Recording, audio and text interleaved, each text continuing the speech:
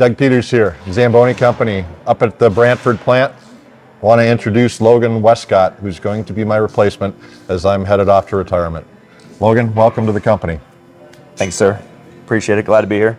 We've known each other for quite a while. Your father was involved working for the family, running 3 rinks in the Bay Area.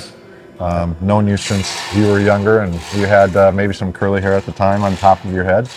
Once upon a time. Very excited that you're going to be filling my shoes when I depart. I couldn't pick a better person than you to take things on, and hopefully I'll be able to help you out through the transition, getting you up to speed. Yeah, no, thank you. I'm excited. They're big shoes to fill. I've been around for about a month now, and following you around the country and learning from the best in the business right here. They're big shoes to fill. So I know I got a lot to learn, and I have a short time to do it before Doug departs. So, could you fill in people where you come from? You're from Lake Placid, which is the home of the greatest sporting event ever, which was the 1980 Olympics, but also the 1932 Olympics, the Miracle on Ice. So, yeah, originally from Lake Placid, New York. As you said, my dad worked for the Zamboni family and took over the East Bay Iceland rinks in the Berkeley, Dublin, and Belmont areas in Northern California. And, I continue to be around the rinks and stay in the hockey community and things of that sort. So this is just kind of a natural transition, natural progression. And like I said, excited to be here. So, you had some influence, your father, growing up. He was a coach for you in hockey. Yeah. Youth coach when we were in the Bay Area, won a state championship in California, and again, taught me how to skate. Till this day, people still make fun of me that I don't wear socks in my skates. Just the way I learned and the way I do it. So it's what I had to do. I also had the pleasure of meeting your grandfather. Maybe you can fill us in a little bit about him. Wonderful man. Was lucky enough to meet him. He worked at Lake Placid until? He worked until about 6 months before he passed away. He was 93 years old at the time. He was a plumber and a machinist, so he had a hard job. But he loved to work, and he loved to be around the boys, and he loved to be in the garage. So it was something that he used to tell me was the longest part of my week is the weekend, waiting to get back in and see the fellas. So quite a few interesting characters that were up at Lake Placid. Tony, what was his middle name? Kilburn? Oh, Tony Kilburn. He definitely knew a lot of 4-letter words. Taught me those early in my life and my career. And they're some characters up there. So great experience. That was one of the places that I enjoyed going up and visiting because of the history of it. That and the old Boston Garden that I was fortunate enough to visit juiced me up when I was on my travels. But great experience. It comes from great seeds. Your dad's a great guy. Grandfather, I was lucky enough to meet him, and I have nothing but kind words to say about both of them. No, I appreciate it. Logan, you are based out of Las Vegas. We talked a few years back about possibly coming to work for Zamboni when you just started your career, I believe, working USA Hockey, refereeing and lining. But now you're with the AHL as a linesman. Can you fill us in a little bit about that? Yeah. Again, just same situation, right? The hockey world it's a very small world. Been something I've been a part of in some facet of my life for a long time. I worked my way up through the USA Hockey ranks, did the 2002 Nationals in Irvine, California, going to districts here in Seattle here in a couple weeks as well. I was fortunate enough to be invited to work for the American League, and it's been a really good time. So, you've got a mentor that's helped you out that you and I have had debates about. He's an NHL referee, and my belief is that he has a chip on his shoulder for the Anaheim Ducks, and you might disagree. Maybe you could fill us in about him. So I laugh. I'm really good friends with the entire Kazari family. Steve Kazari is an NHL referee. He's a veteran in the league. He's a fantastic mentor and role model for me when it comes to those type of things. I work with his son Jackson in the American League as well, and his son Nate is currently in the official development program in the USHL. The family's fantastic. Listen, nobody has any kind of biases or anything like that. There's no stigma or anything. So Tell that to a Viking fan when Drew Pearson pushed off on Nate Wright back in the 1970s and cost the Vikings a chance to go to the Super Bowl. Well, in all seriousness, like we have supervisors on a regular basis. We're constantly evaluated. We're at camps and clinics and things of that sort. Everybody wants to do a good job. Nobody wants to. Being a referee is a thankless job. It's one of those situations where if you do a good job, nobody really cares. And if you do a bad job, everybody wants to let you know about it. So there's definitely no biases or anything like that because the competition of it. And again, you want to be known as the best. I'm sure the constant chirping by Corey Perry and Ryan Getzlaff has nothing to do with why the Ducks players seem to end up in the penalty box a little more often than others. Listen, hey, human nature, right? People probably all have people who they gravitate towards and gravitate against. I will tell you, my own conversations on the benches and things of that sort, there's guys with personalities and there's definitely guys who you just stay away from and avoid, but it's been a good time.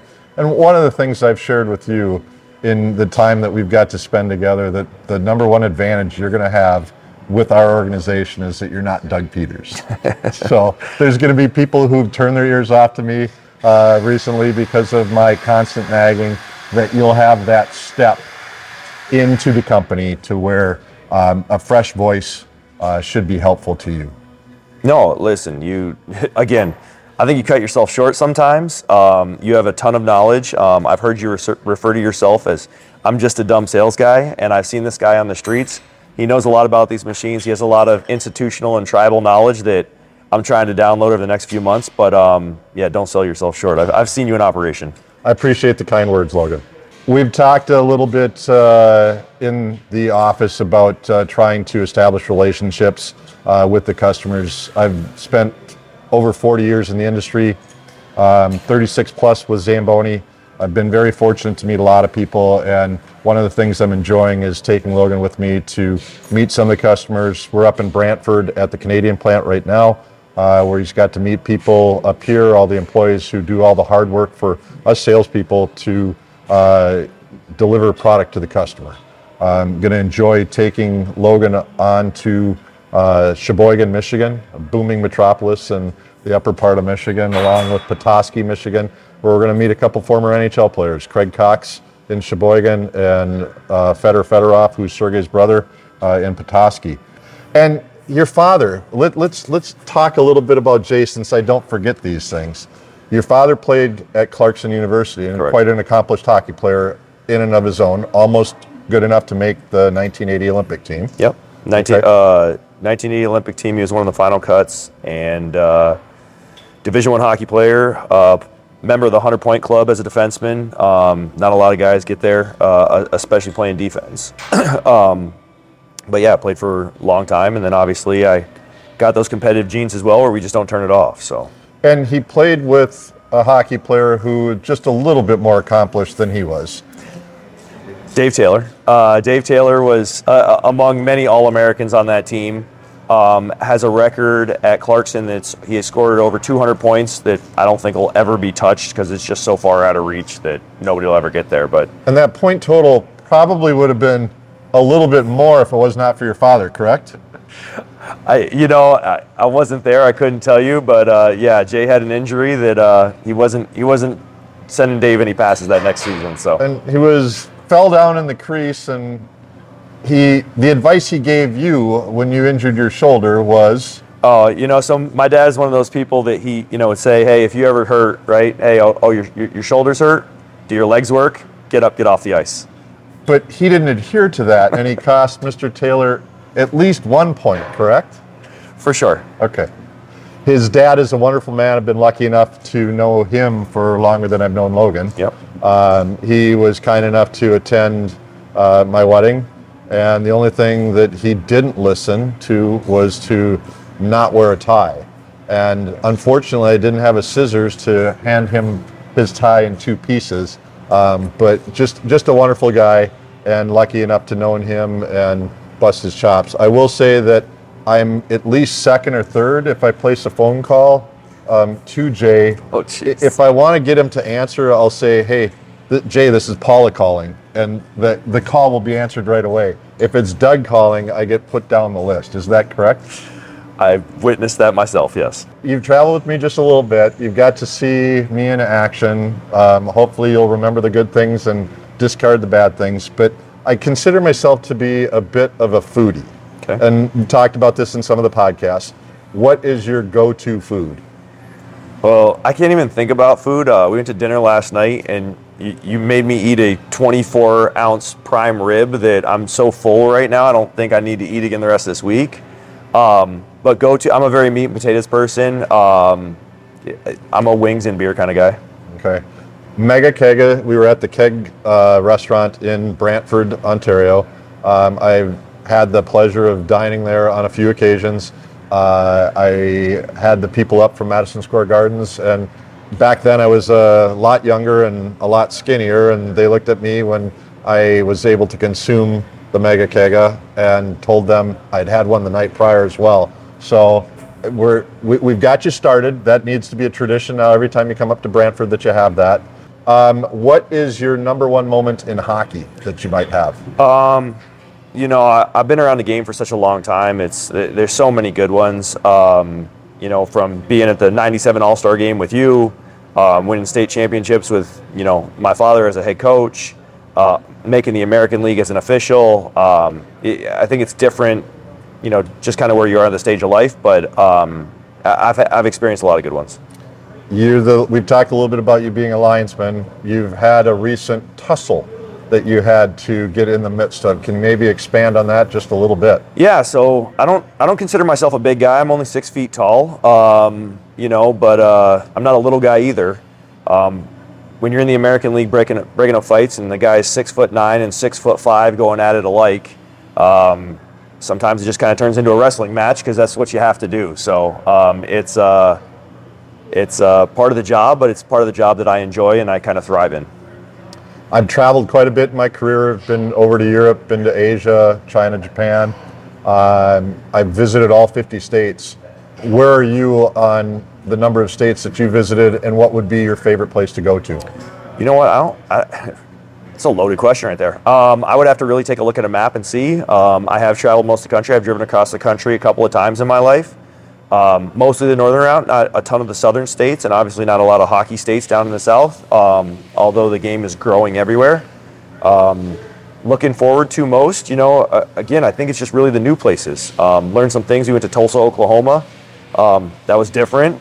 Went to Los Alamos, where I need to go watch the movie Oppenheimer now because it's where the atomic bomb was invented, and there's a lot of history in that rink, having the number 4 Zamboni ever. So again, I think historically, I'm a big history buff, and seeing some of those things, I'm just excited to see. Your family, you've got a sibling, your sister. Yep. And when you were growing up competing, did you take it easy on your sister? Absolutely not. Okay. And your sister's also quite the accomplished athlete. Maybe you could expand a little bit on her accomplishments in sport. Yeah, and again, it's funny because these stories tie back to you.